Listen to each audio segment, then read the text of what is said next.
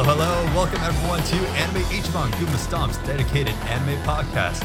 I'm your host, Matthew Ponte. As always, I'm joined by the wonderful, beautiful gentlemen, Kyle Rogershone and Harry Morris.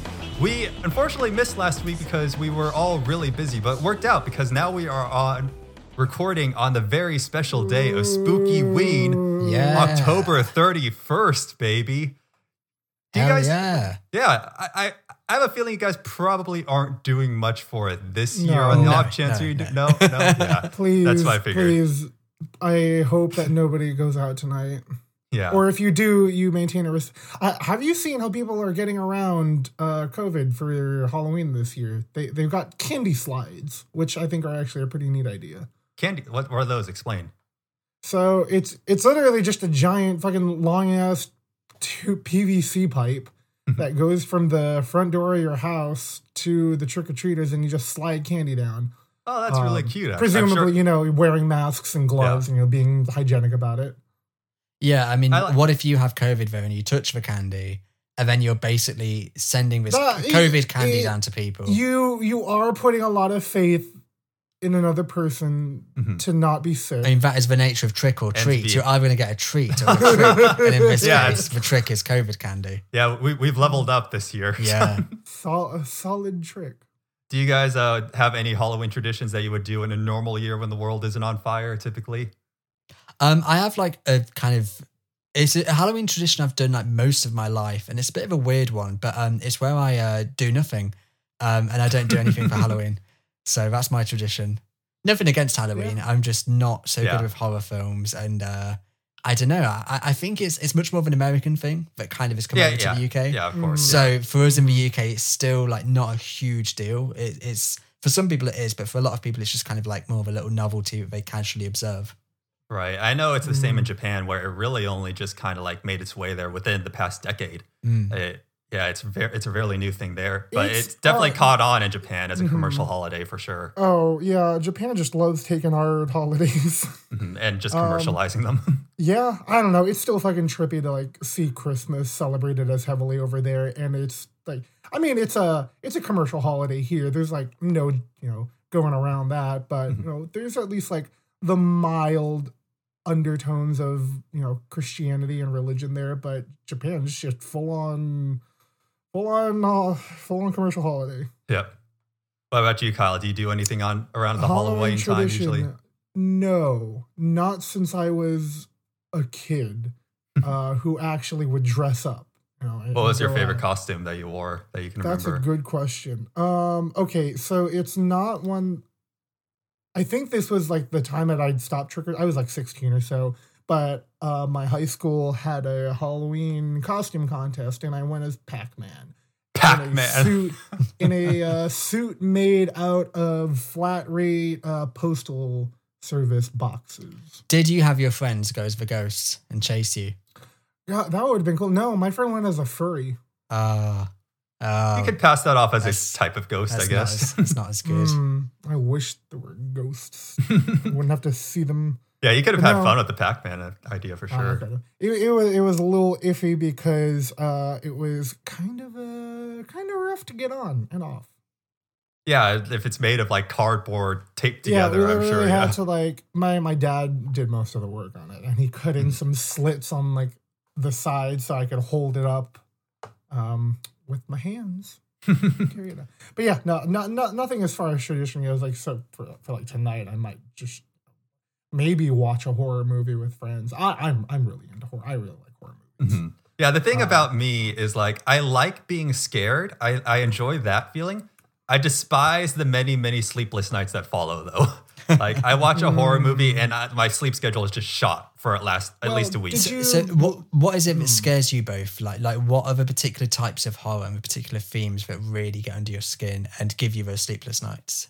Like body horror really freaks me out. Like I remember back in middle school, we watched The Mummy in class. And that's not a horror movie by any means, but like the scarabs in that film, I don't know if you know how they like literally burrow into your body and will devour your organs from the inside out. God. Yeah, and like eventually devour your brain. Like I was wrecked for like a month after watching that as a middle schooler. So like that kind of stuff, and just like slasher film body horror type things, anything Junji Ito, it's just like, no, can't do it. Nope. Not fun. I definitely get that reaction. Like, I don't like body horror. I'm fascinated by it, but there's a difference between like body horror and gore. I'm not a huge fan of like gore and slasher stuff like that, but I really like movies like Event Horizon, where it is like how misshapen your body can get, and that's like the whole idea of it. And that's why I like a lot of Junji Ito stuff, because he does get really grotesque, but he doesn't like tear open people and people don't get like ripped apart or stabbed. It's more of like a heavily deformed human body, which there's a little bit of a difference in terms of how the suffering happens. Right. But, do you get messed up after watching horror movies, Kyle, or are you able to move past it? I used to get really, really upset with horror movies. When I was a kid, there was a movie called Poltergeist. Oh yeah. An That's old famous. 1980s horror movie, and it fucked me up. Specifically, two scenes. There's a scene where a giant tree comes to life, and it is the most horrifying, like, gnarled root fucker that like reaches into a kid's room during a fucking rainy thunderstorm, takes him out of bed, and like is just trying to eat him. And you just hear like the slow glopping, crunching sound of the tree trunk mouth just like opening and trying to so that stuck with me for a bit. But the one thing that still gets me is fucking clowns, because there's also a scene in Poltergeist where a clown doll is being very psychotic and dragging a Oh kid man, around. you're just combining two horror staples right there, dolls and clowns. Jeez. yeah, it was pretty bad. That messed me up as a kid. But it's, I don't know. I think as I got older, I've become more fascinated by it, and I don't know if I'll like sit up at night really thinking about it. I get more, I guess, freaked out by existential crises, like what am I doing with my life, kind of thing. But no, I can deal with horror pretty well, and yeah, I gotta watch more like horror anime, but I really enjoy the ones that I have seen and read. Junji Ito's fantastic. I've read all of his stuff. And yeah, he goes for a lot of the same, the right mix of dread and upfront horror. And we will be getting more into that later on in the podcast for sure, because it is the Halloween special, baby. It's not Halloween for you guys listening to this now, but it is for us right now in this moment. And so, yeah, that brings up the question, what have you guys been watching lately? I know the new anime seasons just started up relatively recently. We just haven't had a podcast since it started, but it's pretty well underway now. So I would say, like, what is one show that has really caught your interest that either surprised you or just like, wow, this is really nice. I'd like to tell the world about it. I'm going to cheat, and I'm going to choose two. First one is dare you. not at all horror themed, and it is Haikyuu. It is possibly the most non-horror anime, but it's great fun. I think I'm the same as a lot of people. I put off watching it for ages because it's about volleyball, and it's not, as someone who's not sporty, that's not really the most interesting subject. But you start watching it, you fall in love with the characters, you fall in love with their drives and the drama between them, and it's great fun. It's really, really just a great series just to kind of kick back and relax to. And then on the other side of the coin, this one, it's not a horror anime, but it's got kind of elements of kind of demonic possession. It doesn't have to be horror for this part. Jujutsu Kaisen, which is, you recommended it to me for the viewer's guide, and that's been awesome. There's only like 5 episodes out so far. And it's very much like a shonen, but it's got kind of like demons and blood and dark hallways and that kind of vibe. So if you're into something that's not like horror by any means, but has a kind of more Halloween-y aesthetic, then check it out. It's really good fun so far. So what's it about for the people who don't know about it? It is about essentially curses manifest by people having like feelings of hate or fear or whatever. So typically it might happen in, say, near a school. A curse will manifest there because people feel anxiety going to school. And this curse will kind of bring about a demon. And there's a kind of secret school of people who go to exercise these curses and kill these demons. And the protagonist ends up enrolling in this school for one reason or another. I don't want to give away too much, but he ends up enrolling there, and basically it's him and his his new friends going out and killing demons together, and it's pretty fun. It's all right. It's so far it's a lot of fun. It's got a lot of promise. Obviously, 5 episodes isn't much, but it's really ticks a lot of really good boxes so far. So it has every chance, as far as I'm concerned, of being the next big thing. Mm-hmm. Let's just see. Yeah, I've definitely heard very good things about it, and because I kind of like missed the first wave jumping onto it, and I'm watching so many others, I've decided that I'm probably just going to wait for it to finish and be able to watch a lot of it at once. Because I've also been hearing a lot of comparisons to how it could be the next Demon Slayer, Kimetsu no Yaiba. That and from people who really love Kimetsu no Yaiba. So that's what really caught my attention about. So yeah, I'm gonna give it some time and come back to that. But I'm looking forward to it for sure. Yeah, it's really cool. For me, the one show that's really caught me by surprise that I went into just kind of like flippantly and like, I'll check this out and like probably drop it later on, because I just saw the cover art for it. The key art, I'm just like, okay, it looks like kind of generic, edgy. That's Akudama Drive. And I was very wrong about this show. It is got so much style to it. And it's really, it takes place in a cyberpunk setting. And for me, I'm usually not the biggest cyberpunk person. I feel like a lot of works that use cyberpunk settings tend to go too far with them. And I understand to some extent that's just kind of what comes with the territory for cyberpunk. But it's just like once you have every single person in the world with some sort of cybernetic enhancement or so on and so forth, you kind of like, you lose that human element to it. It's like, okay, like anything is possible at this point. There's no rules to this world. And cyberpunk settings tend to be very like dreary and grayscale too. They're not very colorful. But that's not the case for Akudama Drive. Like, yes, you have these enhancements and like a lot of people tapped into just electronics, but it's not overbearing. You still have people that are intact as themselves. It's not all encompassing. And it's very colorful too. It's got these bright neon color palettes, very bold lines, very striking character designs. It's got character designs by the Danganronpa artist, which is very readily apparent the moment you look at these designs.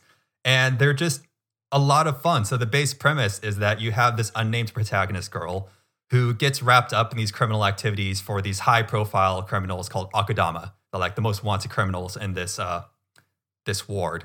And at one point, she's in danger of being killed by them, essentially. So she tricks them into thinking that she's one of them and that her code name is Swindler. And that's why she's not in the police database, because she like swindled her way through it. And because of that, though, she gets wrapped up into an even greater plot along with Akudama, where if she messes up, then her head will get blown clean off by a collar that's placed around her neck. And it sounds like really grim and dark, but it has so much fun with it. And every single one of the Akudama is a lovable psychopath. And that's also another really hard thing to pull off. So again, they all go by code names. So you have Brawler, which is self-explanatory. You have Courier, who like will deliver a parcel no matter what and without questioning what it is. And he can do like cool tricks on his bike, a la Cloud in FF7. You got Doctor, who does really shady back alley surgeries and can even like operate on herself in bullshit ways to like prevent injury. Like at one point, she gets her arm chopped off. She's like, "I'll just sew that back on, no problem." And then you got Hacker, which is self-explanatory, so on and so forth. And so and you have Cutthroat, who is a serial killer.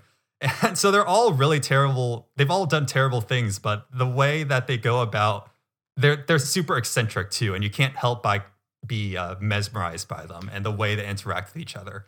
And so just every episode has just been a full-on 110% nonstop adrenaline rush of fantastic animation, fight choreography, banter, wondering how the main character Swindler is going to like get out of the situation she finds herself in. How many episodes? It's just been a ride.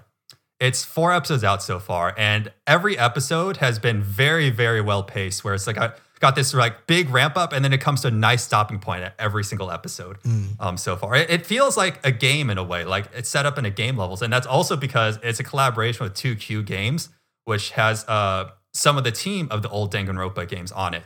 So it makes sense that it was kind of set up that way. I did some reading into it, and it's apparently taken inspiration from a lot of Quentin Tarantino films. They want to kind of replicate that feel. What's it called again? Because I want to look it up. Yeah, Akudama Drive. So that is the absolute surprise shock of the season for me. It was supposed to come out in summer season, apparently, but it got delayed due to COVID.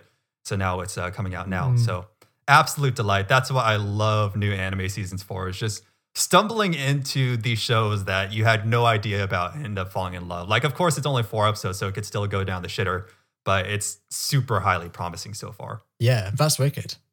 Mhm. I'll check it out sometime. Yeah, Because for sure. also Highly, I highly love Danganronpa, and Danganronpa 2 is one of my favorite games ever. So yeah, I'll check it Yeah, out. you look at Swindler's character design. It's like you look like you came straight out of a Danganronpa game. You look up the character design. I'm like, that explains that. I see now. What about you? Oh, sorry. go. I was going to say, something I'd love them to make is another Danganronpa, but I don't think they ever will, given like how the third one ended. I don't really know how they can take it further. Right. But, I haven't finished the third one, but I hear okay. like the way it ends is just absolutely bonkers insane in the most brilliant way. Yeah, every game they sort of one up the kind of twist at the end, Mm-hmm. and that's kind of, they go so far with it in the third game that I'm thinking I don't know how they could go further in future entries. So I don't think they'll do another one, but I hope they do, because I fucking love those games so much. Mhm. Maybe Yeah, like an anime spin-off at some point, like they kind of did before. Yeah. What about Still you, on Kyle? the backlog for me.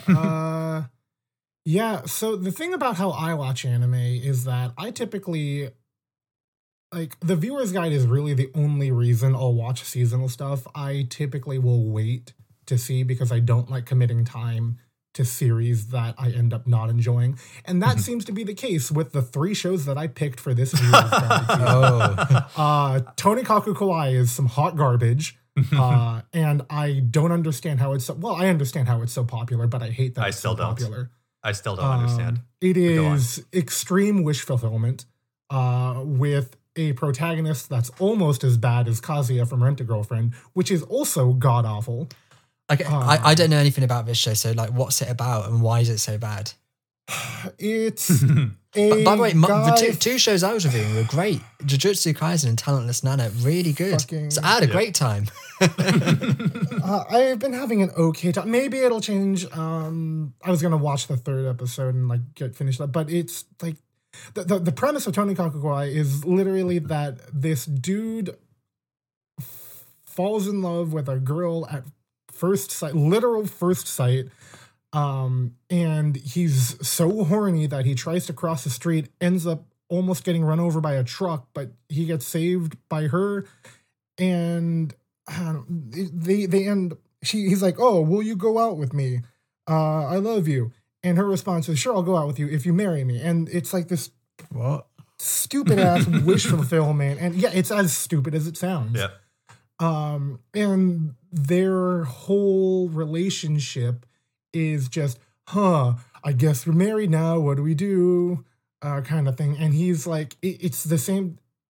So the same issue that I have with Kazuya in Rent-A-Girlfriend, which is he's such a horny simp that he will like do anything and everything to try and appease the other person and constantly be like, "Oh, wow, they're like way out of my league or they're too good for me." And it's like, what the fuck am I watching right now? Yeah. So I've also been watching Tonikaku. And like when I heard about how popular the manga was, I was also extremely surprised. And like, okay, this is really not great, but I get the sense there's something more going on here. So I'm going to keep watching.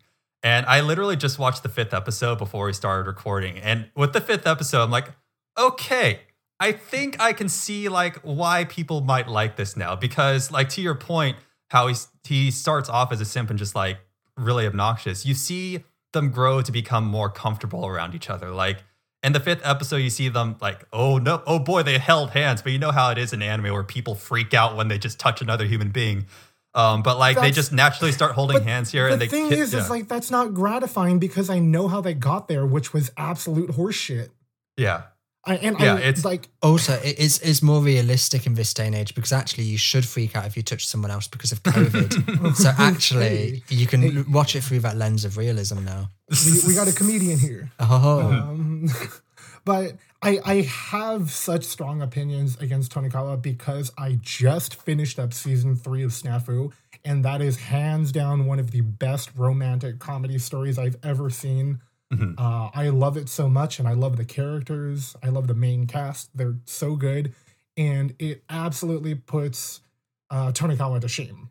So right. I have extra I don't strong think they opinions. can even be compared. Yeah. I have extra strong opinions against it, but I also think it's just not very good. And again, like even if they're comfortable with it, Like there are better ways to do that, so where I'm invested in the relationship. Like if you watch what is it? Golden Time, which is another show where most of the series, the main couple's already in a relationship and you see them like evolving through it. They get pretty comfortable with each other, but it takes its time with it. Tonikawa just like throws you in as like, here's your wish fulfillment, you fucking weeb, enjoy. So that's that show. The other one I was watching was the new Love Live series, and I have to preface this by saying, yes, I recognize it is an Idol series, Love Live, weeb shows.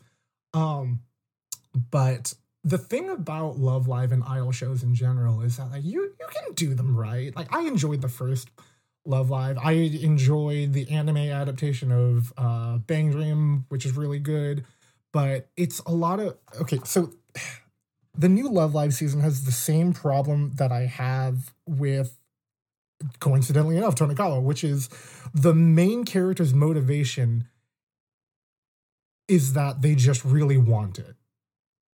That's it. And I'm like, okay, maybe this will be better when they introduce more characters. Isn't that the case for the first two Love Lives also? No, it isn't. The first Love Live is I think they wanted to Honoka. They wanted to save the school in the first one. Yeah, they want to save the school. Okay, and the second one, it was literally and the second one though, it really was just like, I like the first views. I want to be like them. At least there's like some kind of connection there, and it's like, okay, I can get that somebody's inspired there.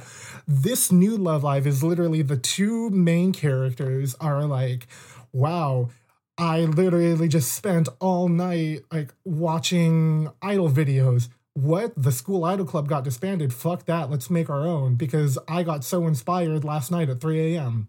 I'm like, what? Yeah, okay. I guess like, so with that whole like character motive of they really want something and that's their drive. If you look at that done well, say My Hero Academia, Deku really wants to be like the number one hero, but there's stakes there. Like there are stakes there. He has to do it. The world will be negatively affected if he doesn't assume that mantle. And furthermore, throughout the series, he works really hard to get there. And you see him go through all sorts of hardships, so you really root for him. But if it was just like, the first episode I want to be the number one hero, but if I don't become the number one hero, nothing will happen. Deku, it's just like you already established the stakes there. Yeah, where he's like, I have no quirk, and I really want this, and you get a feel for him. You get a feel for like who he is and like why they want that. But so suffice to say, Love Live is like, all right. I have my tolerance for weeby idol shit, but this might be cutting it a little too low to the ground. And then there's Yashahime, the sequel to Inuyasha, which it is definitely an Inuyasha sequel. For better or worse, it sounds like. For better and worse. Yeah. You could probably leave that at that. I'm gonna leave it at that. So all this said and done, nothing much this season for me and nothing much else that I'm watching. Oh, I started up Days of Our Days of Breakwater, yeah. Yeah, it's fun. It's cute. Yeah, it is. I like it. It is holding me over until January. When what happens in January? Yuru Camp Season 2 comes out. Oh, I see. Yes. But yeah. Yeah, now that I think about it, there's not really a Moe Blob show this season that I'm watching. I guess maybe Kuma Kuma Kuma Bear counts potentially. What were those words? It was actually 4 words in a row. Oh. For the same word. Bear, bear, bear, bear, bear, essentially. Yeah, so Kuma, Kuma, Kuma, bear. So the 3 Kumas, all 3 of them are in one of the 3 characters of Japanese. So hiragana, katakana, and kanji, followed up by bear. Bears are pretty important in the show. Who would have thunk? But it's cute. I wouldn't quite call it a Moe Blob or cute girls doing cute things, but it's the closest thing to it this season for me. Yeah. Mildly disappointed with stuff on my end in terms of anime watching, but I finished Fallen Order after months of putting it on the backlog. So oh yeah, maybe I'll finish Persona 4 Golden. And maybe you guys will go back to Cold Steel 1 someday. Maybe I'll do that too. I really would like to. Yes, I do need to. I've been a bit lost gaming wise recently. Yeah, that was one of the reasons I was busy last week, is because I had to crunch out the Cold Steel 4 review. Oh, now you can say it. Now you can. Yeah, yes. Yeah, it's out now. The game's out. Yes. I was going to say, like, I played the new Hyrule Warriors demo as well. Who checked that out? Yeah, I've been tapping here and there on it in between Cold Steel. I really like it. Okay, really like it. My take on it, because I love Hyrule Warriors and I love Fire Emblem Warriors. I really like the new game, but there's something that I fucking hate about it. And I realize I'm probably the only person in the world who's going to be bothered by this. But it's something that really bothers me with games. I really dislike it when games record your best time and your best kill count and your records, and they save your records without your consent. The reason I dislike this is a few reasons. Number one, it feels like you're never going to get a perfect play file. You're never going to get like a perfect kind of file, because everything's super subjective based on your play times and your kill count. That's the main reason. But also, I dislike now, if I play a level, if I want to take my time and explore and just take it in any way I want, I can't do that, because I'm always thinking, I want to get a good time, or I want to kill a certain amount of enemies. So all the time now when I play, my playstyle is going to be dictated by the fact that everything I do is recorded by the game. And I don't want it to record things. I want to play things and know that the game isn't saving those little records, those things of like, this is how quick you did the level, try and get a better time. No, I don't want to get a better fucking time. Leave me alone. So it really bothers me. And they've not done it before in the One Piece Pirate Warriors games, as far as I know. And they've not done it in Hyrule Warriors or Fire Emblem Warriors. But in this game, they record all your best time, and I hate it. So that really winds me up. You're right. That's a very specific grievance. A very specific thing. It's funny because, I can understand, like, toggling that on and off if it's possible. Because the thing is with those kind of like times and leaderboards is that it adds in intrinsic rewards to video games rather than like extrinsic XP and items to get, because no one's telling you when you've like done well. It's like you decide when you've done well enough, and that's intrinsic rewards are more motivating driving factors than extrinsic rewards in that regard. But I understand, like, if you absolutely hate it, you'd like to not have that in your face. You should be able to turn it off. I mean, one of the rare examples I found is in Mario Kart 8, when you're doing time trials and you save your best time, you can then delete that best time if you want to. So like when you do the time trial stuff against the ghosts and you get really good times, you can delete it if you don't like it. Same with Sonic Mania and the time trials. You can do like the time trials, get certain times, and then clear your records. So it gives you that option of saving something only if you want to save it and keeping it only if you want to keep it. So then you never feel like your play style or your play decisions are permanent, which I like. It's that permanence that I don't like. So yeah. You don't like that. Your mark of shame. Yeah, I want options. I want freedom as a player. I don't want it to be recorded and stamped down and permanently. Overall, though, you think well of the demo, though, other than that, it's great. Yeah.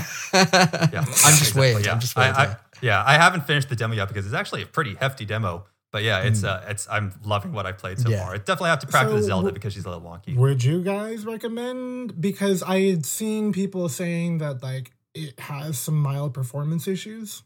I've seen some drops here and there, but nothing that really takes me out of the game so far. Yeah, it's still loads of fun. That's what matters more to me. Technically, haven't finished Breath of the Wild yet, so I've replayed it recently. I did a second playthrough. Oh no, this is like a 1.5 playthrough. So I did like a full playthrough when I first got it, and then I did like a half playthrough on master mode, and then I did like another full playthrough recently. Okay, I want to do it. Oh, the side note about Akudama Drive also is that. It's funnily enough made me even more excited for Cyberpunk 2077 because I'm like back in the Cyberpunk mood now. But yeah, that's unrelated. Nice. Sweet. So cool. The way we consume anime might be changing in the near future. However, we're gonna get into some news topics now. So you guys might recall how back in August we talked about how AT&T was looking to sell Crunchyroll off, right? Yeah. And so at the time, it was reported that AT&T was looking to Sony to sell Crunchyroll off for $1.5 billion US. And now we have gotten an update as of yesterday. This is hot off the presses. That Sony is now nearing acquisition of Crunchyroll for a final sell price of $957 million, which is $500 million less than the original asking price. This comes from Nikkei Asia newspaper, and it's been confirmed, or not confirmed, but covered by many other news outlets as well. It seems like pretty much a done deal at this point. And to remind you too, Sony is the one that also owns Funimation.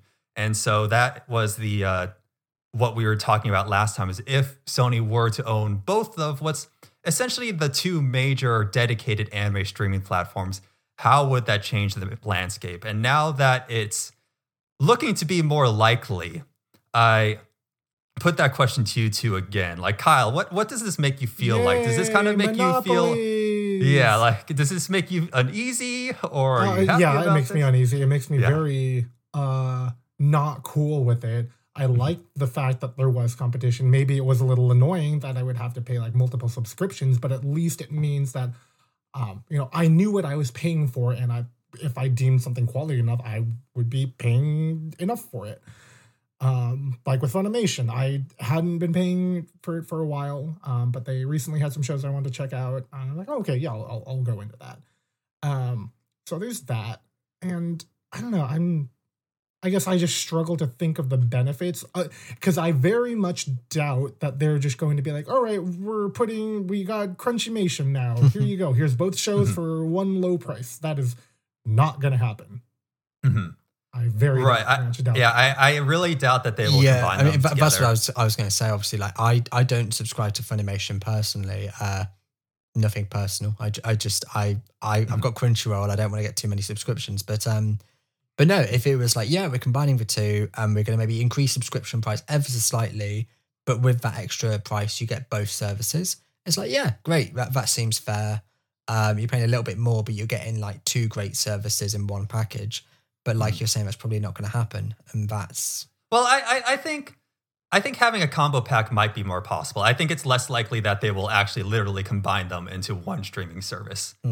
Like Kyle said, Crunchymation. What they could do is the Disney Plus thing, because I'm pretty sure that Disney owns Hulu and ESPN, and there's an option for you to have all three for like $13, I think, and each one of them on their own is like $7 or $8. So here's the thing, is that like Crunchyroll is already part of a bundle called Verve, and so Verve, you can pay let me pull up the stats, but basically Verve is also a bundle service where you pay a certain amount and then you get a whole bunch of different streaming services. So you get Crunchyroll, you get High Dive, you get Rooster Teeth, and a few others as well. And so High Dive by itself is $5 a month, and then Crunchyroll by itself is $8 a month, but a Verve subscription is $10 a month. And so that's how you save there.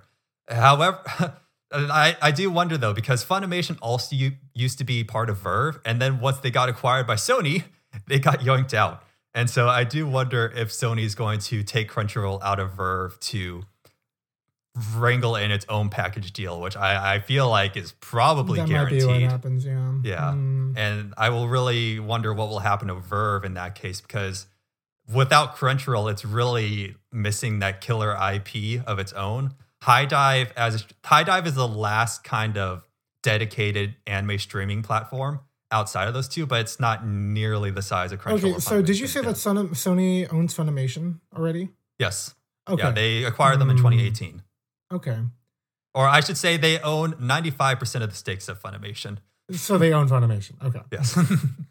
I'm just trying to think of like how that would impact, or the acquisition would impact like other aspects of the business. Because one of the interesting things that I've seen is like partnerships between different businesses and companies, right? So like tangentially related fields. And one of the ones that happened recently was for Xbox Game Pass. One of the perks you can have for subscribing is 2 months of Funimation Premium.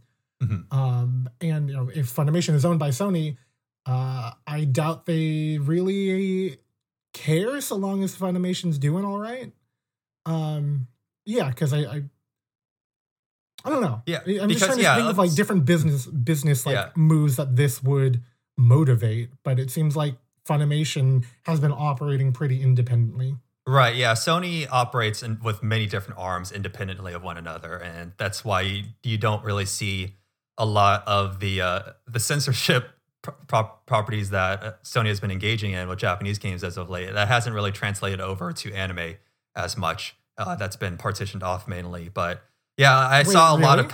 I didn't... I thought there were certain shows that got like pulled or censored.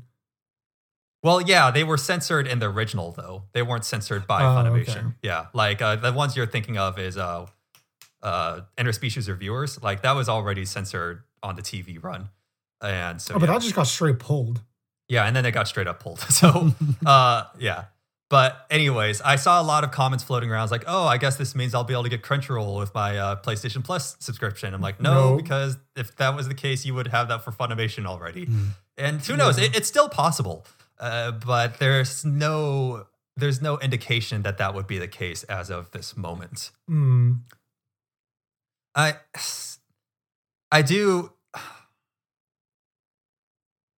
Yeah, I just really, really wonder how this will, because this relates to another news story later on as well about Netflix and their increasing prominence. I was thinking about that now as well, like how you do have a lot of anime streaming services, and all the while you're having illegal streaming services getting shut down. And I don't know, it seems a weird one. I don't know how many people can afford all of these streaming services simultaneously. It doesn't feel fair. Because I do wonder, because as far as I know, there's no like quote unquote Funimation originals. Like there's no shows that Funimation has gone and like produced themselves like Crunchyroll and Netflix has. And so I do wonder if this move will, combining with Crunchyroll's originals, quote unquote, if that's going to increase the amount of capital going into these anime studios, because Netflix has recently announced that they are partnerships with Science Saru and Studio Mappa, among others. Yeah. Really? And so they are going to be producing more shows from those studios. God, those are two really good studios. Yeah. Okay. And so I do wonder if Crunchyroll and well, I guess like they're kind of already doing that because Sony owns the studios A1 Pictures and Cloverworks through Aniplex.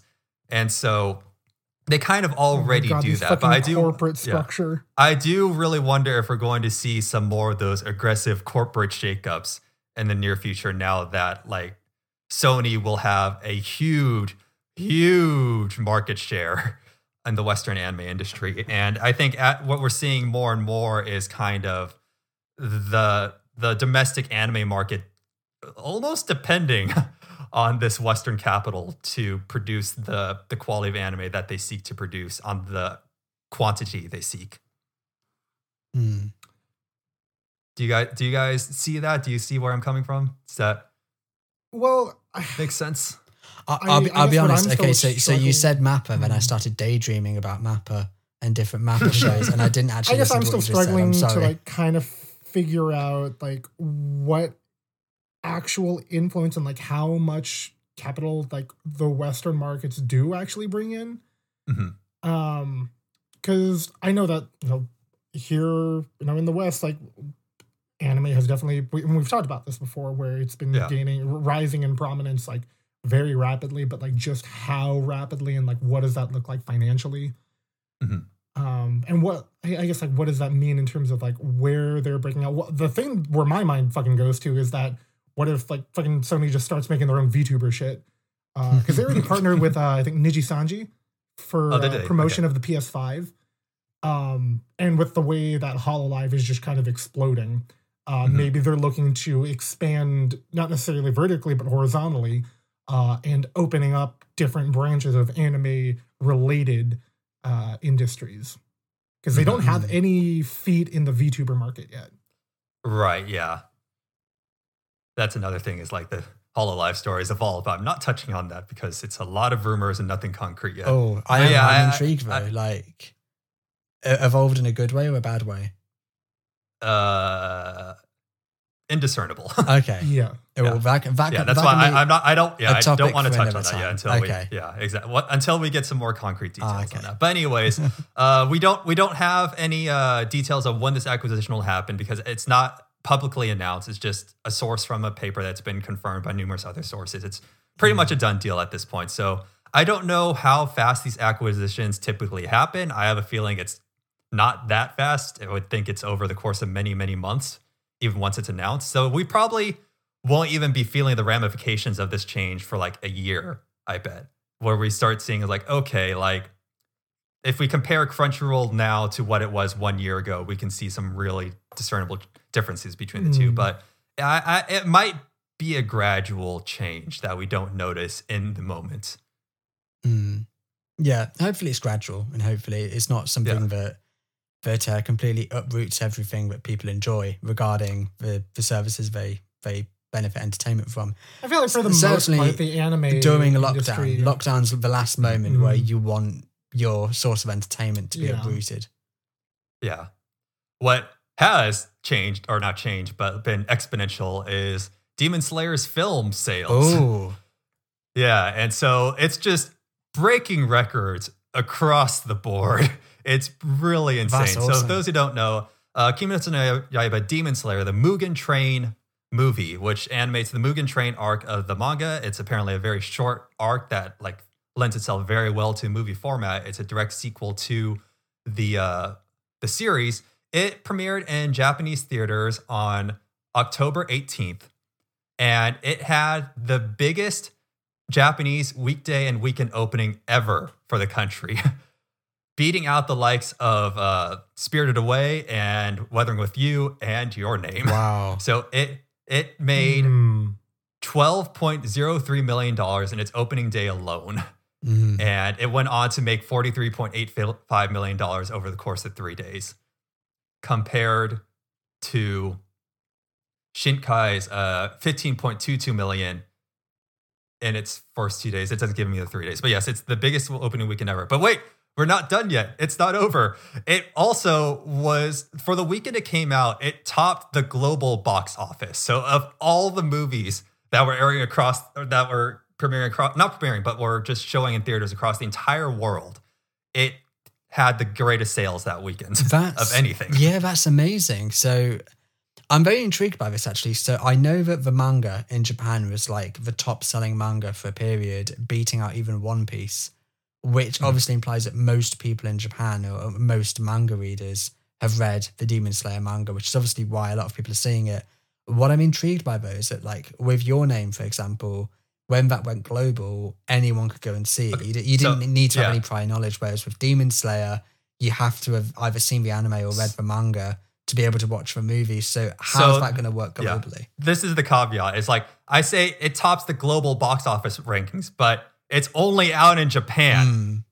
So just with Japan by itself, it sold more than anything else in the whole world. Yeah, that's amazing. That was in theaters for that weekend. Yeah, and so I don't know. I feel like these numbers might be affected because of the fact that we're in a pandemic. Right. Well, that's the other thing, is that it was only out in theaters, which is icky. So people were going to theaters to see this in Japan in droves, apparently. That's not good. Actually, I think that's the opposite of what you'd expect for her during the pandemic, because there was no digital showing of it. It was only theaters. Yeah. So as far as I've heard, though, like Japan has actually had like a really low infection rate. They've been doing well, but still, to pack theaters of people in close proximity for a long period of time, that's still kind of icky. But wait, we're not done yet. Because it after 1 week, it broke the record for fastest film in Japan to earn 10 billion yen. Oh. So again, it beat the record holder of Spirited Away, which took 25 days to reach a billion yen. It hit that number in its first 10 days. Shattered, completely annihilated Spirited Away. I think it's amazing that Demon Slayer is like as popular as it is, and it was a relatively short-lived manga. Like it's not like one of the long-running shonens that goes on for hundreds and hundreds of chapters. This was like pretty compact. It lasted a couple of years and then it ended, but it's been huge, which is a testament to how good it is. Yeah, and I really am just interested in how it's shattering records, but this, like you said earlier, this movie kind of does require context. Yeah, I do wonder like how many people are going into, like what's the pie chart look like of people who have either read the manga or watched the anime, and people who haven't and saw this movie. Because there were some people that saw the My Hero Academia movies without having read or watched the series, and they still enjoyed it. So I do wonder if that's the case. I mean, it has to be. It has to be the case for it to be this popular. I suppose the nice thing with shonen stuff is that it's very much like popcorn entertainment. So even if you don't have all the context, you can still just appreciate good animation, fun characters. Yeah, and then you can go back and check out the. And I guess that's why the My Hero Academia film has worked, because ultimately, you don't need to see all the series. It's obviously recommended you do, but like you can still just have a good time with it and just look at. Yeah, I feel like what also helped the Demon Slayer movie in particular is that unlike a lot of other anime movies where it's like this is a movie original story, like people recognize the train arc. People know the train arc, and it is consistently talked about and hyped about. So it might also have like the fact that people know exactly what they're getting into. That I don't know. I guess people might like not be willing to take gambles on like other series movies. But if ufotable has proven themselves with season 1, and people know that the train arc, and I probably would say the train arc is up there with one of the better / best, if not the best arc in Demon Slayer. There's also the fact that it's a canon arc, whereas typically movies will be like made up stories. Yeah, exactly. Which you know that it could be entertaining, but it's ultimately not going to be quite as good as the main series. Whereas with this film, it's like, no, this is the main series. This is the canon material, which is kind of like this. And it has weight to it. Yeah, the security of like, not only is it you're not going to have Deku's glove happen in it. yeah, exactly. But I guess there's also a fact of like, there's going to be a lot of people who watch the anime and who want to watch the next part, and it's like you have to see the movie. Like if you want to continue the story, you have to see. What were the numbers like for the Made in Abyss movie? Because that's literally the exact same situation. Oh. I have not seen any stories about that, but also it came out a while ago in Japan, so I haven't seen anything recently on it. But at the very least, it's not on the same level as Demon Slayer, it's definitely not on the same level. But have you seen the Made in Abyss movie yet, Matt? Nope, still have not. Did you enjoy it, Kyle? I did. Yeah, I did. I had to think about that. Yeah, I did. That's a middling answer from you. There were some aspects of it where I'm like, did I really have to watch this? Specifically, some of the more weird bondage torture stuff. I was like, all right, that's not cool. But aside from that, it was fantastic. Yeah, it's a pretty fucked up series. So I just kind of take whatever it throws in my stride. But yeah, it's pretty fucked up at times. But I enjoyed it a lot. Yeah. So the record holder for highest grossing film in Japan is still Spirited Away. So Demon Slayer has not taken that record yet, but at the rate it's going, it has a decent shot of it. We'll see what happens in the long term. I'm excited, yeah. And I can't wait to see it myself. Joining the ranks of 2,000 zombies being resurrected from the dead, Hetalia World Stars is getting an anime in spring 2021. All right. Just like, okay, what's next at this rate? Or in High School Host Club? I wouldn't mind that. I'm not sure if I have much to say about this. I did watch some Hetalia back in high school. I enjoyed it. I thought it was funny. I showed it to my history teacher, and he thought it was funny. So, have you guys watched any of it as well, or read the manga for that matter? I'm not familiar with it, I'm afraid. So, Hetalia is basically personifying countries. Like all the countries is personified as an anime boy. Specifically, the countries as they were during World War II. Yeah. How is Japan personified? I actually don't remember the details of the show. They were allies to Nazi Germany, so yeah, they were an uptight, fucking like studious student. Which I guess that's So don't watch this if you're It's not historically accurate. Yeah, right. It is not historically accurate. I was going to say as well, how is Germany personified? Germany's one of the main characters. They were the baddies of the war. So yeah. So how do I describe? I have the original series. The full title was Hetalia Axis Powers. So you have Italy, who's kind of a sleepy idiot, which that's Italy during World War II. And Germany's just kind of there to like watch after Italy and make sure they don't keep fucking themselves up. And they're typically viewed, portrayed. It's been years, if not like a decade. But from what I remember, Matt, you can correct me. Germany. I hardly remember anything. Germany was like the how would I describe them? Like, not uptight, but like very stern. That's a stern friend who like watches out for their buddy.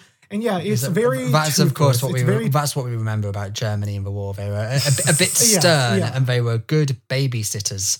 Yes, that is the legacy they leave so behind. That is, it's very toothless anthropomorphization of World War II countries.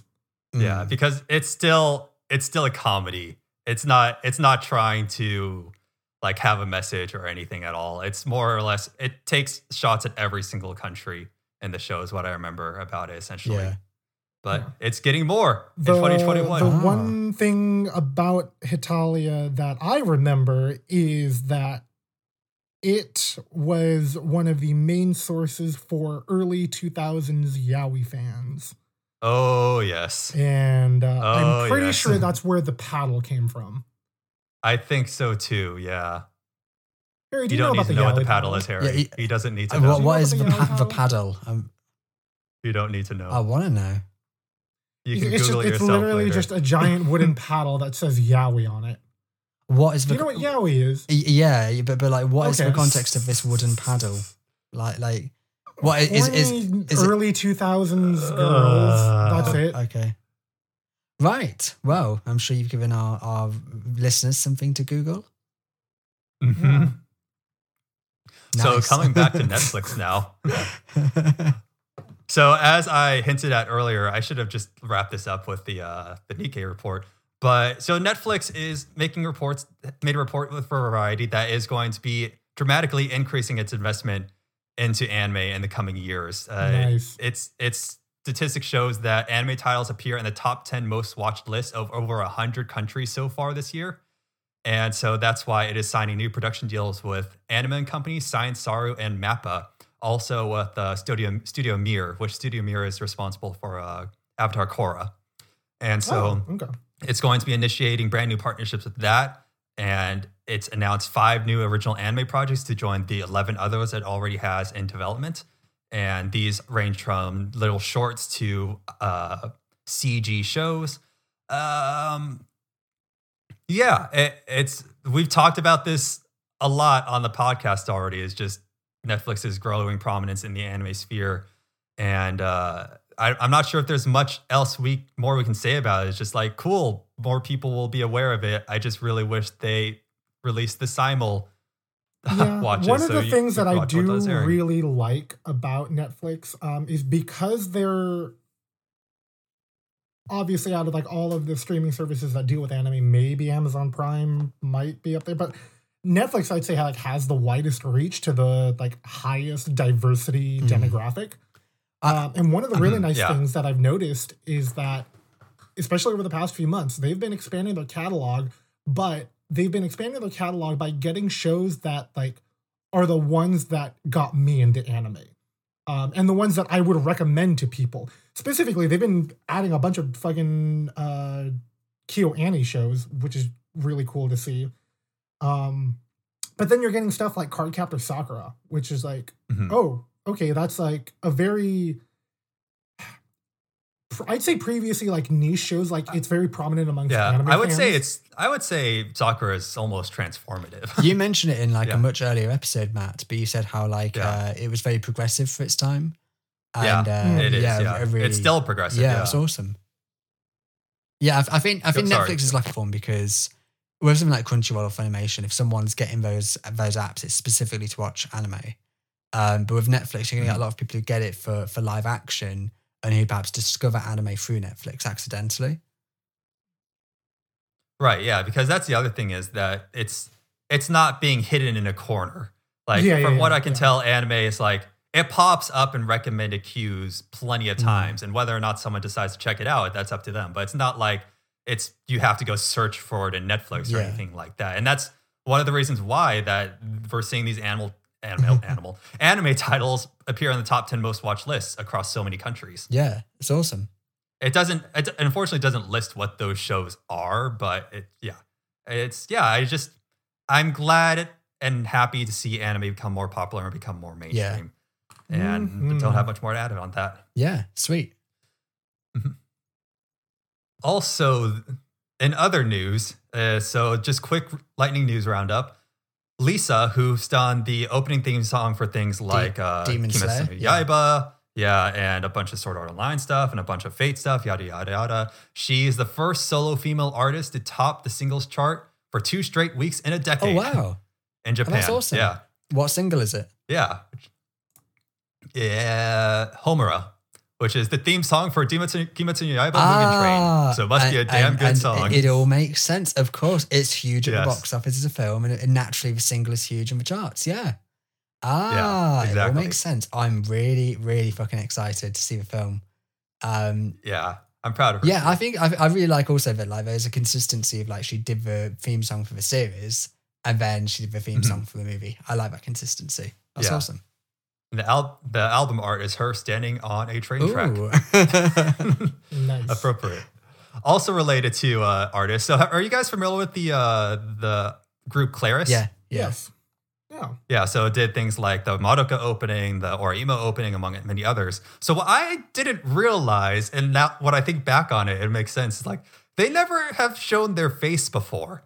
Like they've had in-person concerts, but they've always had masks on. And whenever they did videos, it's always been either animated music videos or it's just like the way that the video's cropped doesn't show their face and things like that. And so when I saw this story, that they've revealed their face for the first time, I didn't realize that was a story, but it is a big story. So that for the first time since their debut, it's their 10th anniversary. Since their debut 10 years ago, they have revealed their faces at their 10th anniversary concert. And it was a big hit and people are stoked about that. And I think that's pretty neat because, yeah, they've definitely popped up in my radar. Did over they? the years many Do times. they have like tentacles on their face? Was there a reason they were hiding their faces, or was it just purely for They're coolness? absolutely hairy.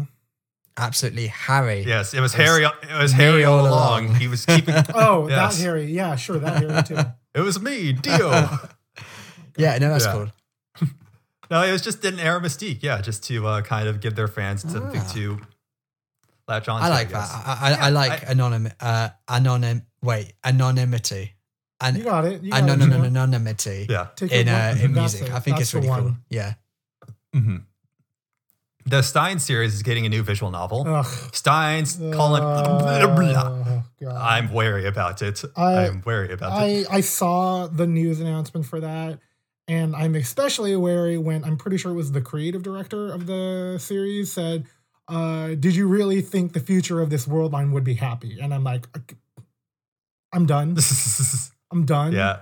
We didn't need more. We didn't It- need it was more. fine. I wasn't super happy with the way Zero panned out. And I guess So I've the heard fact with that. the original series, it felt like it explored that premise as much as it could, and it went as far as Yeah. it could with it.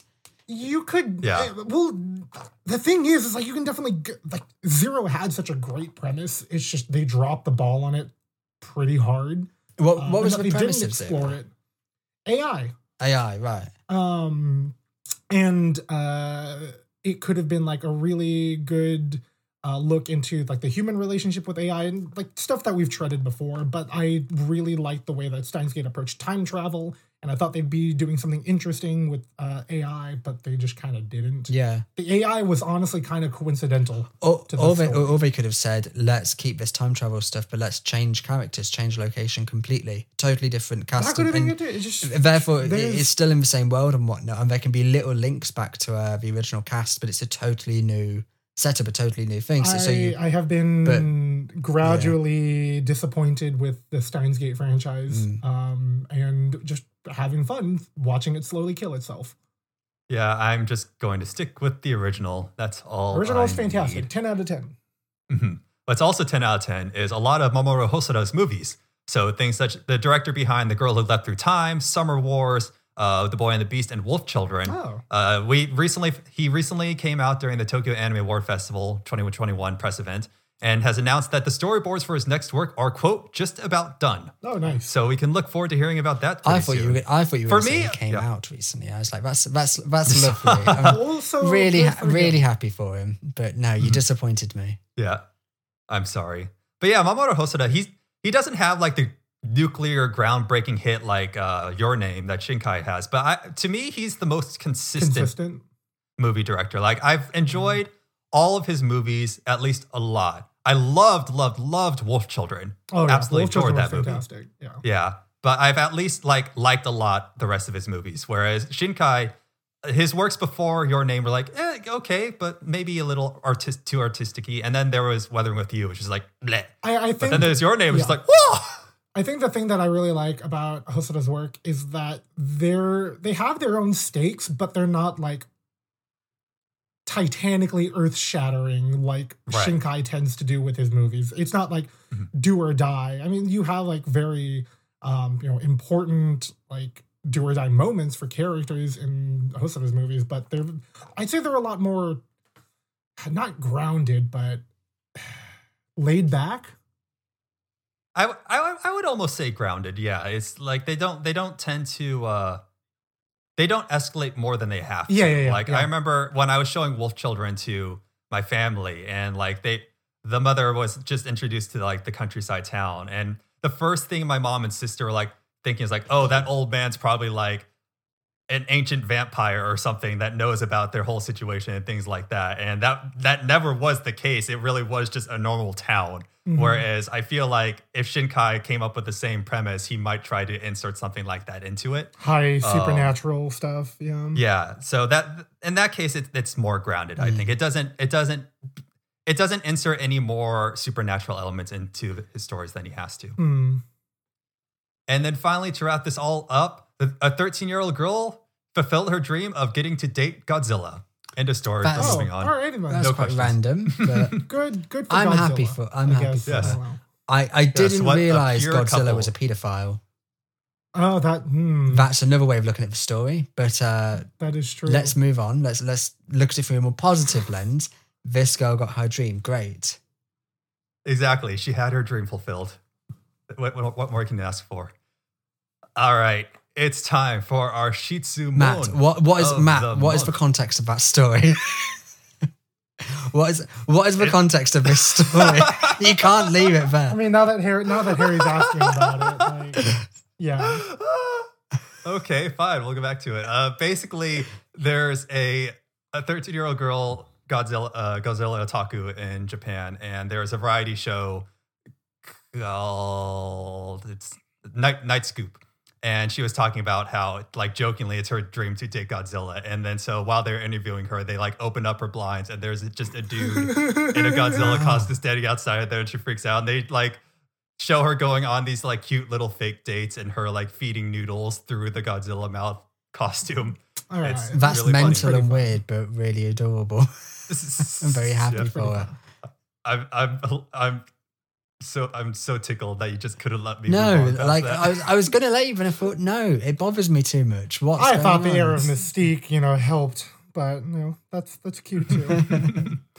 All right. With that out of the way, we will move on to our Godzilla-sized Shitsumon of the month. And so, as we said before, we were recording on the 31st of October in this year of 2020, which means it's time for some spookiness. Oh. The issue is, as we already touced on in the intro, is that Harry and I don't really do much horror. Kyle does. He love it. really loves horror. I So love it. what we are going to turn this topic into is not necessarily horror anime, but horror elements in anime. And I'm extending that out. And I know the shows we're going to talk to, people are going to be like, that's not horror, that's thriller, that's suspense, and blah, blah, blah. It's like, okay, like, cut us some slack. It's anything that makes your heart go doki doki in a way that's not, oh, that's so cute. And so horror elements in anime and how they kind of inform the story they're telling, how they're used well, and how they can create various different feelings inside of us that really move the narrative forward in meaningful ways. And the one example we always come back to is Made in Abyss kind of things we already touched on in that. And others we are huge are things such as Satoshi Kon's work that Kyle, I know you have very strong feelings on. Do you want to get us kicked off on this? Oh yeah, so Satoshi Kon stuff is all it's psychological horror. So they're all I categorize most of his work as at least thrillers, but if you want to look at like stuff where it is pretty much horror, I'd say Paranoia Agent is up there, just because it involves this concept of a supernatural force, and it works really well because it's also a metaphor for the character's own anxiety and stuff like that. But what I think is a staple of horror is this is the presence or the existence of an outside force. And one that has its own agency. So with Made in Abyss, you have like horror elements, right? Where it's like, oh, that's terrifying, and there's like the dread of going against the unknown. But specifically with horror, a lot of the thrill and excitement there is when you have something specifically like hunting for you, or something that is very deliberately going after you. So Paranoia Agent has, God, it's been so long and I forget his act, or like what the show calls him, but the rollerblade kid with the baseball bat. Yeah. So he's like this presence that's looming over the characters, and they're all terrified that they're going to be next. And that's that's what I would call straight up horror. And that's what you see in Friday the 13th and just all classic slasher films. Yeah. Yep, stuff like that. One of the ones that I'd actually say, if we're looking at like, so say we take horror elements, right? We take like monsters and those typical like environments and stories. I'd say at least the first season of JoJo is literally a horror. It's Castlevania. Yes, it got like an Castlevania old English itself, kind of horror aesthetic to it. Yeah, exactly. So that has Dio as the monster. And I feel like does that season actually make you feel uneasy though? At any point? That's not the feeling that I associate with JoJo. I wouldn't say it does. But I think there's plenty of moments in JoJo where they show the characters being scared, if that makes sense. Like kind of scary shit is happening to the characters, but you don't feel scared as a viewer. Yeah, on that point though, one of the things that I enjoy about horror, I wouldn't say like I get terrified, maybe I'll get a little squeamish, but one of the things that like I love about it is the just utter fascination with the grotesque. So I'd say I haven't, but from what I've seen, because I haven't watched past Stardust Crusaders, the seasons afterwards don't get as, I guess, gruesome,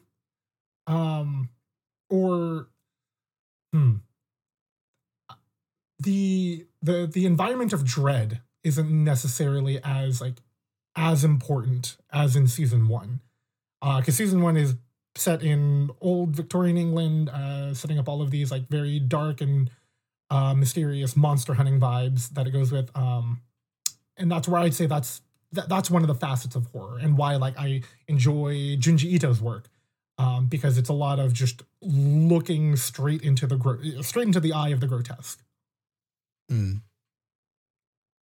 And that's one of the other appeals of Made in Abyss, right? Is just watching all of these like unsettling things. I think a huge element is there, and it's there in any good horror film, is mystery.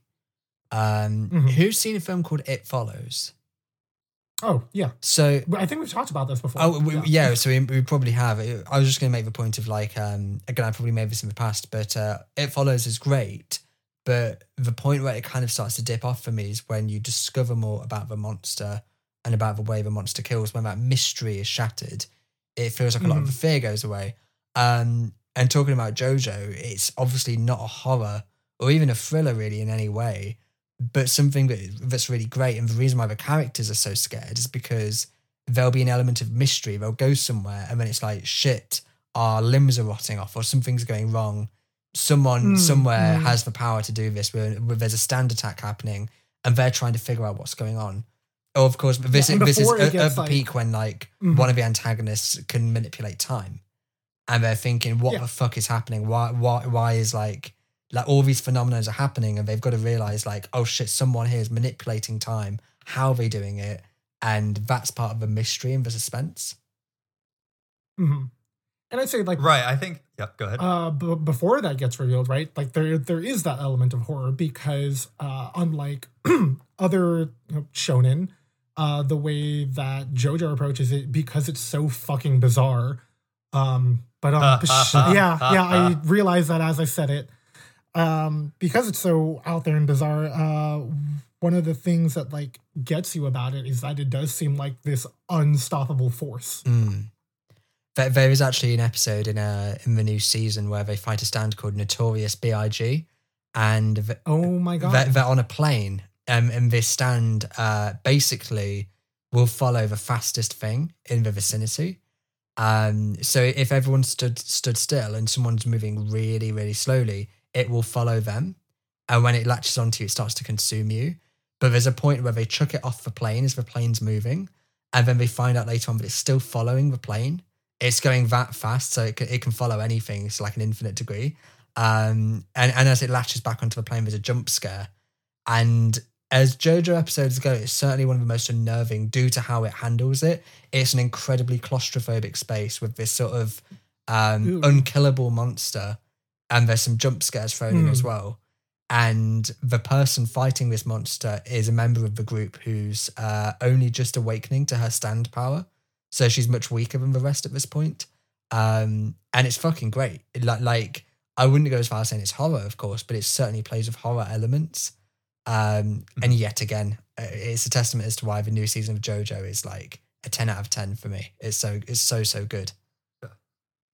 I want to go back to what Harry's point was about revealing the cause or why it's happening. Like why you said like it follows why it lost steam for you once you learn. And there is a trick to that. It's like how do you reveal what's the cause of it and still maintain that sense of tension? Like that's not the solution. You still have to.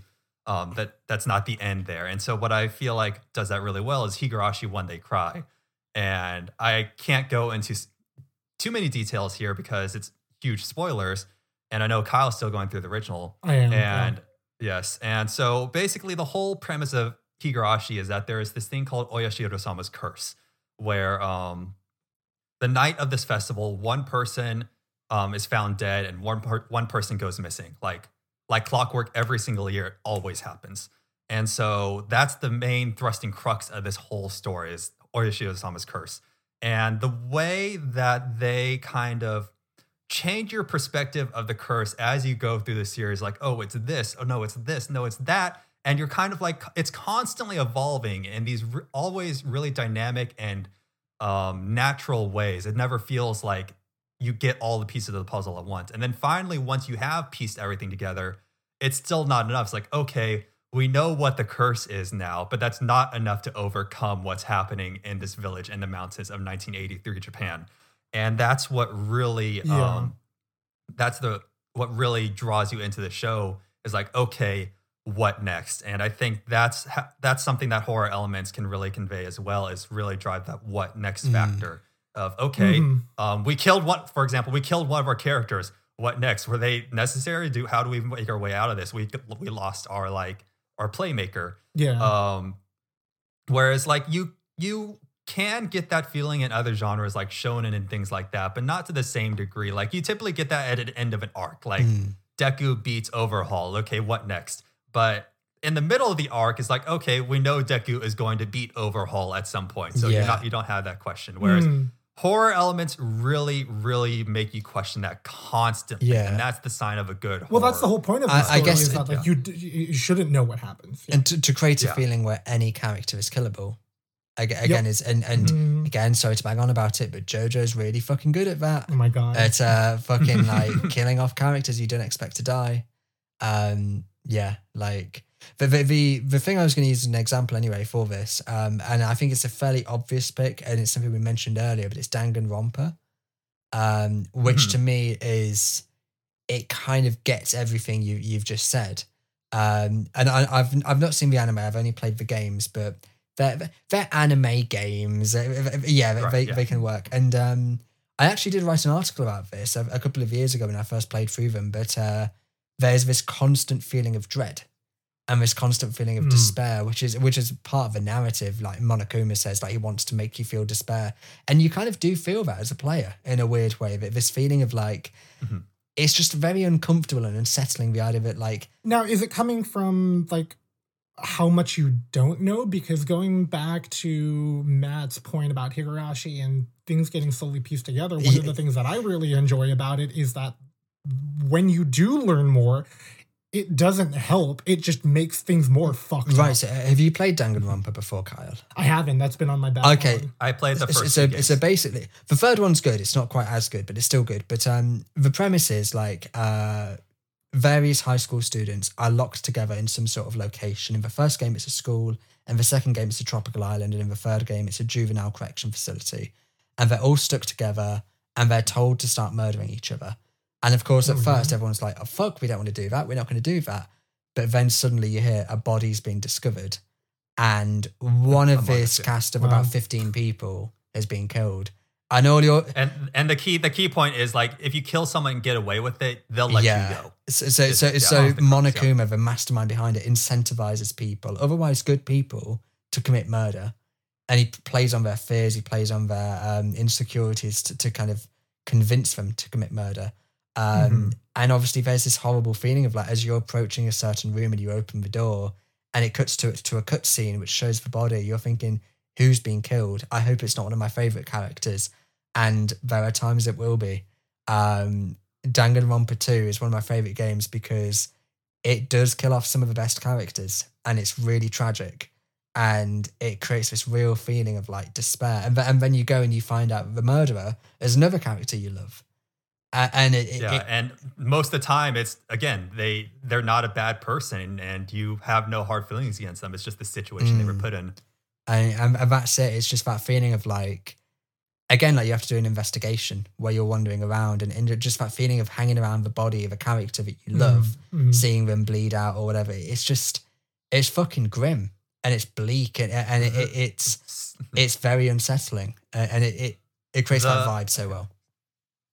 So like I said, I didn't finish the third game, but I did play the first case of the third game, and that case fucked me up so badly by the end of it. Like I was trembling by the end of it. I'm like, I can't believe they just did that, and I felt terrible by the end of it. And I think that's something that horror. I think that's another thing is like, it's really hard to do. Like in slasher films, it's always the archetypes like, you dumbass, why would you do that? You deserve that. But I think really good horror is when like you somehow feel like you feel bad for them and you feel like you could have helped them. You feel like you almost feel like it was your fault as an onlooker. And Danganronpa nails that feeling in space. And part of that is because it's a video game. Yes. But I also feel like you can pull that off in anime as well. Again, going back to Higurashi, I feel like there are numerous times where, in the new series especially, which, by the way, you need to watch the original before watching the new series. In the new series especially, there are many times where you are synced with the characters and their mindset and their thinking, and you see them doing something. It's like, yes, good job, good on you. And then that backfires. And so you feel like you yourself made that decision and caused that outcome, and you feel terrible about it. And so I think that's something that horror medias in general could really stand, is like syncing your thoughts and feelings with that of the characters to really I was going to say again, I'm not really a horror buff by any means, but I know a big pet peeve for a lot of people is when they're watching a horror film and their reaction is, no, don't go in there. Don't do that. And it's this feeling of like, don't do that, you stupid character. That's where the killer is. That's where the monster is. And you want to create that feeling of like what the character is doing. It's what you would do in that situation too. So then if it fucks up and backfires, it's like, oh my fucking God, that's awful. But I understand why they did it. Right. Yeah. So like that's typically one of the like best ways to convey that sense of horror and dread. And Junji Ito does that really well with his series, because the way it works, or the way he tends to do it, is that it's a very slow descent and a very gradual like pace until there's a certain point where you don't even realize you've gone past the point of no return. And it's the recognition of you are in too deep now and you can't do anything that really cements the horror. And that's when things start to ramp up. Mm. It's the moment you realize that you're trapped. Yeah, that's it. Yeah. That's one of my favorite parts about Berserk. So I don't know how much you guys know about Berserk or the story arcs, but there's one arc called the Golden Arc. And there is some shit that happens. And you already know that like things are going to go bad, but it's like you see how well they're doing beforehand. And it's like you just want them to stay there. You just want them to be okay. But then you gradually, slowly, things getting chipped away. And it's like, from the character's perspective, and to your point earlier, how it feels like, yeah, they're making the right decisions. This is the right call. And then the supernatural just kind of takes a giant shit all over them. And that's when like the supernatural, the unstoppable force, becomes such an effective storytelling tool, because in spite of everything, in spite of your best efforts, it just wasn't enough. It doesn't care. It doesn't care. It does not care. And so in that arc, the supernatural force, like when you look back in the earlier parts in retrospect, does it have a presence throughout all that? Oh yeah. Like And that's what's great about it is like it's a buildup, and like you have it stewing in the back of your mind. It's like, when is the other shoe going to drop? I think I've talked about this before, but the difference in thinking like I feel like something is wrong and there is something wrong. When you feel like something is wrong, but you're not quite sure, you're constantly kept in that sort of limbo, and that's constantly like chipping away at your concentration and your ability to comprehend all the cues that are being given to you in a story. Whereas if you know something is wrong, it's like, okay, I'm focused. I'm like looking for anything that is out of place to try to piece it together. Whereas when you're just kind of like left in this shaky spot, it's like, okay, maybe I'm overthinking this. Maybe I should just like go along for the ride. And that's when a story puts you in that mindset. That's when it really has the capability of completely and utterly entrapping you. I'm trying to think of an example of that right now off the top of my head, but I'm blanking. I know there's definitely some anime that have made me feel that. Do you guys understand what I'm saying in that regard, though? Kind of. Like, I was thinking about Berserk, because Carl mentioned Berserk. I've been very daydreamy tonight. I don't know why. Maybe it's for lockdown. That daylight it's messed with my head. What was it you said towards the end? Because so the difference between you feel like something is off and something is off. Something does feel off. Yeah, no, I do get what you mean, because again, I'll reference it again, Danganronpa, where like there'll be certain days when like you're out and about as the character and you're playing the game and you think, oh fuck, a body's going to be discovered, and it doesn't happen, and like you're waiting for something to go wrong, but nothing's going wrong, everything's going fine, and then when you're not expecting it, it's like a body's been discovered. It's like, oh my fucking god, like it's constantly fucking with your expectations of when things are going to go wrong. Is it like a sudden shift though? Because with Higurashi, it kind of is gradual, and you can kind of see it coming down the road, and it's just a matter of how fucked up is it going to be this time. It's usually very sudden for Danganronpa. You can like kind of metagame it. It's like, okay, I've been playing for X number of hours. Like something needs to happen soon, or else we just don't have a game. But it's always just like, okay, we were doing fine, and now someone's dead. In Danganronpa, and that's the whole point of it. There's times when characters will be doing everything they can to make sure someone doesn't die. So you're like, oh, well, this is the last time someone would die, but then obviously something happens. Nope. And like, I think that's what's amazing about it. Like, it's not a scary game, but it's such an unnerving game. It's such an uncomfortable game. But then that's kind of juxtaposed with this very sort of happy anime aesthetic. And I love that juxtaposition between them. They're fantastic. Like the second one in particular is just incredible, I think. But yeah, all three of them are good. All three of them are good games, definitely. They're worth checking out, Kyle. Okay, yeah, I mean, it's been on my backlog. I might, so because Cyberpunk 2077 got delayed, I now have 3 days of PTO that I just took off. And I'm like, all right, I think I'm going to play more video games. Yeah. But so it's interesting because everything that we've talked about thus far has been putting people in a position of powerlessness, right? And that's where the horror comes from. And I'd say like one of the series that makes heavy use of horror and horror elements and just straight up grotesque fucking nightmare fuel is Devilman Crybaby. But the main character is the opposite of powerless. He's like the one person that can like fight these monsters and demons. But I think the horror there comes from the fact that he's like the monsters in and of themselves are grotesque and fucking terrifying. So like with Berserk, right? Outside of the Golden Arc, it's just kind of Guts, the main character, going around on his own and fighting monsters. And you never really doubt that he can beat them. But the horror there comes from the fact that the monster designs are so fucking terrifying. Like they are legitimate. Like just Google Berserk monsters and you will be upset. But the other part of that too is like seeing how the monsters will just fuck up normal people.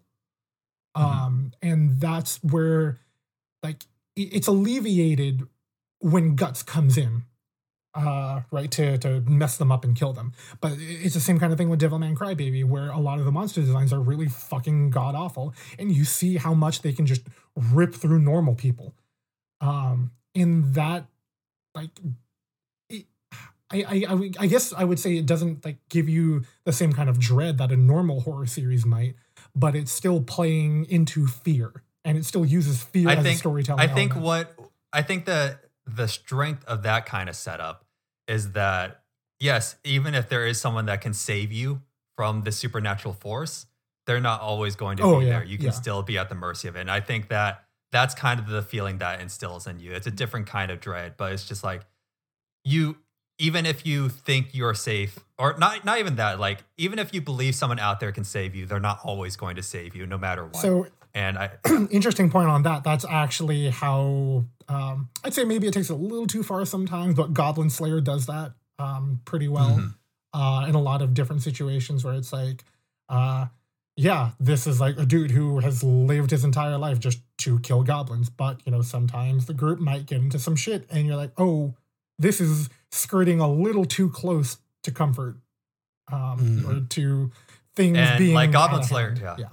Goblin Slayer 2, you hear about the stories that took place outside the scope of the story that Mr. Goblin Slayer had no part in. It's just like, it's you can't help everyone and horrible things will continue happening. Yeah, and that's the fun part. Well, quote unquote fun. I enjoy it. Fun part about something like Berserk, Devilman Crybaby, is just the world is fucking awful. And it really is just letting your imagination like do the worst of it.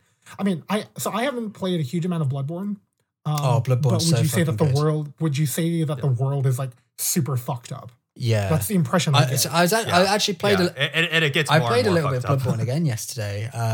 Just like I started a new save file. I only played like a couple of hours, but it's just so fun. It's really, really good. But yeah, it's like it's a hella bleak world, very dark and very morbid. And it just gets more and more so. Like I don't want to. It's not really a twist, but it's one of those moments you talked about earlier, Kyle, where like you come to a realization. It's like, wait, how long has it been like this? Oh, okay. And you think back on it. It's like, wait, I started here and now I'm here. How the hell did that happen? It does that extraordinarily well. I wish I could tell the story, but it's or it lets you piece things together. There's also little things like from what I remember. You might remember better than me, Matt, but there's a chapel where you can send various NPCs to it, where they can kind of seek safe haven there. Yeah. One of the people you meet, though, you don't realize, but he's a murderer. And if you send him to the chapel, he starts killing people there. And like, that's really fucked up because that's like not a confrontation or like Wait, is there a way you can find out they're a murderer beforehand? Just, you have to be, they just act super sketchy. But like up until that point, like every NPC you recruit has been a benefit. And so you don't really, and that's kind of like Dark Souls and just Souls porn in a nutshell. It's just like that nihilistic nature of it. So you could have the best intentions in this case, and it could backfire on you. I was absolutely metagaming and following a guide through my first playthrough, and it said like, "Don't recruit this guy." I'm like, duly noted. I felt no shame in there's that another regard. thing you can do. You can send him somewhere else where he gets killed, I believe. Nice. I think. I'm not sure. All right, we'll end this segment with a little bit of Junji Ito trivia. I do regret not being able to talk about him more. It's just that unfortunately Kyle is the only one of us three that has read his works. his stuff. I'd say the I forgot the full name, but Amigahara Fault is a classic. That's the "this hole was made for me" story. But will I be able to sleep afterwards? Yeah, that's his least upsetting story. I like how you put that. All right, so a little trivia. Do you know what Mr. Junji Ito was working as before he became a mangaka? Oh my god, He had an When he first published his 1984... he had an OnlyFans account. Before the internet Yes. existed, somehow he was a pioneer. Refans. No, I'm unaware. He was a dental technician. Oh, that's right. Yes. Oh my god. So a bit of a fun little trivia there. I don't know if either I think I've talked about it before, but are either of you guys aware of the video game World of Horror? I'm not aware of it. I played it at PAX. Oh, yeah. right, yeah. So World of Horror is very much heavily inspired by Junji Ito's work. And Panstaz, the developer, is a dentist. Oh, yeah, that's right. I forgot about And that. It makes sense, yeah. Yep. So it's a lot of grotesque body horror. But there is something kind of grotesque about like dental stuff. So I mean, there is a study that like dentists, they're more likely to have like, okay, first of all, they are the most likely medical profession to commit suicide. Whoa. But yeah, Okay. there's that. But it's also of the medical profession, they also have been found to have these kinds of thoughts. I'll put it that way. Yeah, these kind of out there thoughts. There's something about staring at people's mouths all day. Yeah, it's interesting. But more fun facts is that I didn't realize it, but yeah, we had Jeff Keighley and Guillermo del Toro and Conan and Brian in Death Stranding, but Junji Ito was also in Death Stranding. I didn't know that. Huh. Did you guys? Yeah. Because he was also working with Del Toro and Kojima on Silent Hills before that got shut down. And so he came back for Death Stranding as one of the interesting. cameos. I don't think either of you played it, but yeah, he was one of the people that you can meet. I didn't know what he looked like at the time, so I didn't recognize him. But I see his picture now in Wikipedia, and I see that Death Stranding. I'm like, oh, yep, that's definitely Junji Ito. As far as inspirations for some of his most prominent works, such as where'd it go? Tomui. So Tomui is about an immortal girl who drives her stricken admirers to madness. This was inspired by the death of one of his classmates, and he felt that it was so sudden that it didn't feel real to him, and that he expected him to show up again like nothing happened. It was really weird to him, and so that's how he came up with this girl that was supposed to have died, but she showed up as if nothing happened. Meanwhile, Gyo, which is about fish that is controlled by a sentient bacteria called the death stench. It was inspired by his anti-war feelings developed when he was a child due to his parents' tragic and frightening war stories. Oh, So interesting. just a little peek behind That's the really curtain cool. there. Oh, good stuff. Yeah. And that will bring us to a wrap of our Halloween special, Spooky Ween special of our Anime Ichiban Do we episode. have spooky music playing right now? Is there? Does Danganronpa have spooky music? Play Danganronpa. They do, but music. I can definitely throw in some Alley Project songs in here. That's like what you associate with spooky music. Sweet. Anime, We'll I get a feel spooky There we outro go. going.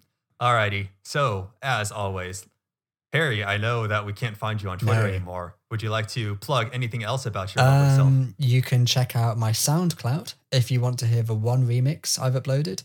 That's Corison Music. So that is Corison Music. I think that's what my SoundCloud name is. I'm pretty sure it's Corison Music. It's either that or Corison. Wait, come back to me. Let me double check. Well, and what's the remix of? It's sort of an Irish song called Horse Outside. Basically, there's So there's a guy called, it's kind of like an Irish comedy rap song by a band called Rubber Bandits. But the reason I chose it is because the guy who sings in it has a podcast called the Blind Boy Podcast, which I've been listening to loads of this year. So it's like a little tribute to him. But let me just make sure it's definitely right, my SoundCloud name. Irish rap. Well, Harry gets that. Kyle, what about you? You can find me at Like the Rogue on Twitter, or on other, I don't really use other social media platforms. So Twitter, there you go. Recommendation. What would I recommend? I recommend you watch Hololive EN. Yeah, so you're supposed to be our manga rec person. I haven't really been too. reading manga. I've been watching a bunch of VTubers. Yeah, was the last episode where we were like, "Huh, what are VTubers?" No, it was the episode before Was that. it? Okay. Last episode we were already into. Did it. we talk about? I don't know. It's been a blur. It's been a fucking VTuber blur. But there you go. Watch them. I enjoy all of them. They are all wonderful girls. Yep, I would recommend any of their Among Us streams for sure. Absolutely. Still need to watch Gurus. I am to confirm. I'm actually just Coruscant on SoundCloud. I'm Coruscant Music on Twitter, but I don't really use Twitter anymore because it is very toxic. I'm not enjoying the vibe on Twitter. So that is fair. Yeah, I'm sick of like. Oh no, I won't say anything because I'll go into a fucking rant and it's no time. We'll end it. Okay. 2020 has been bad for people. That's it. Yeah. Meanwhile, you can find me on the toxic Twitter at Musing Mojack, MUSING MOJACK.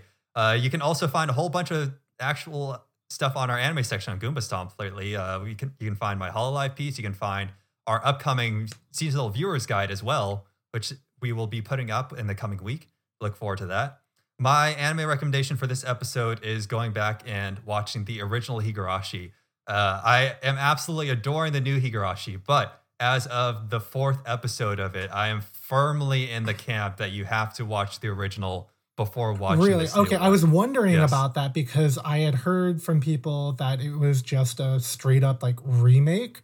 But a lot of people are also like, based on how the original series was told, this might be a deliberate choice.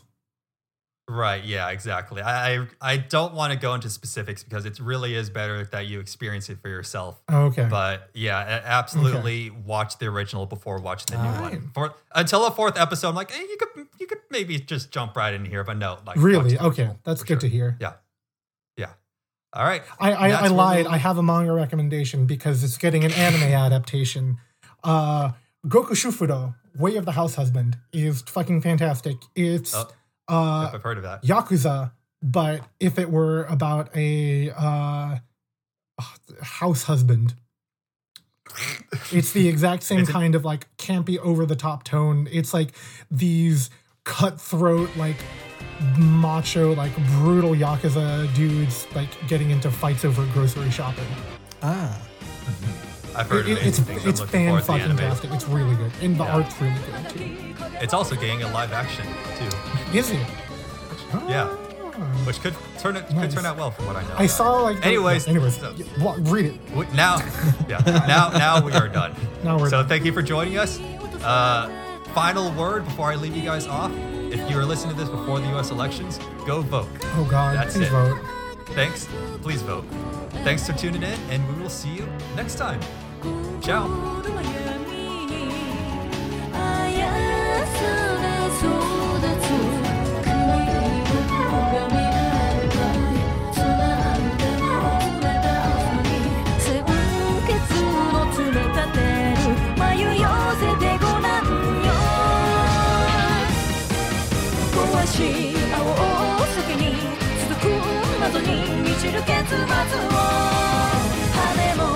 羽ももがれたまま国空の中朽ち果て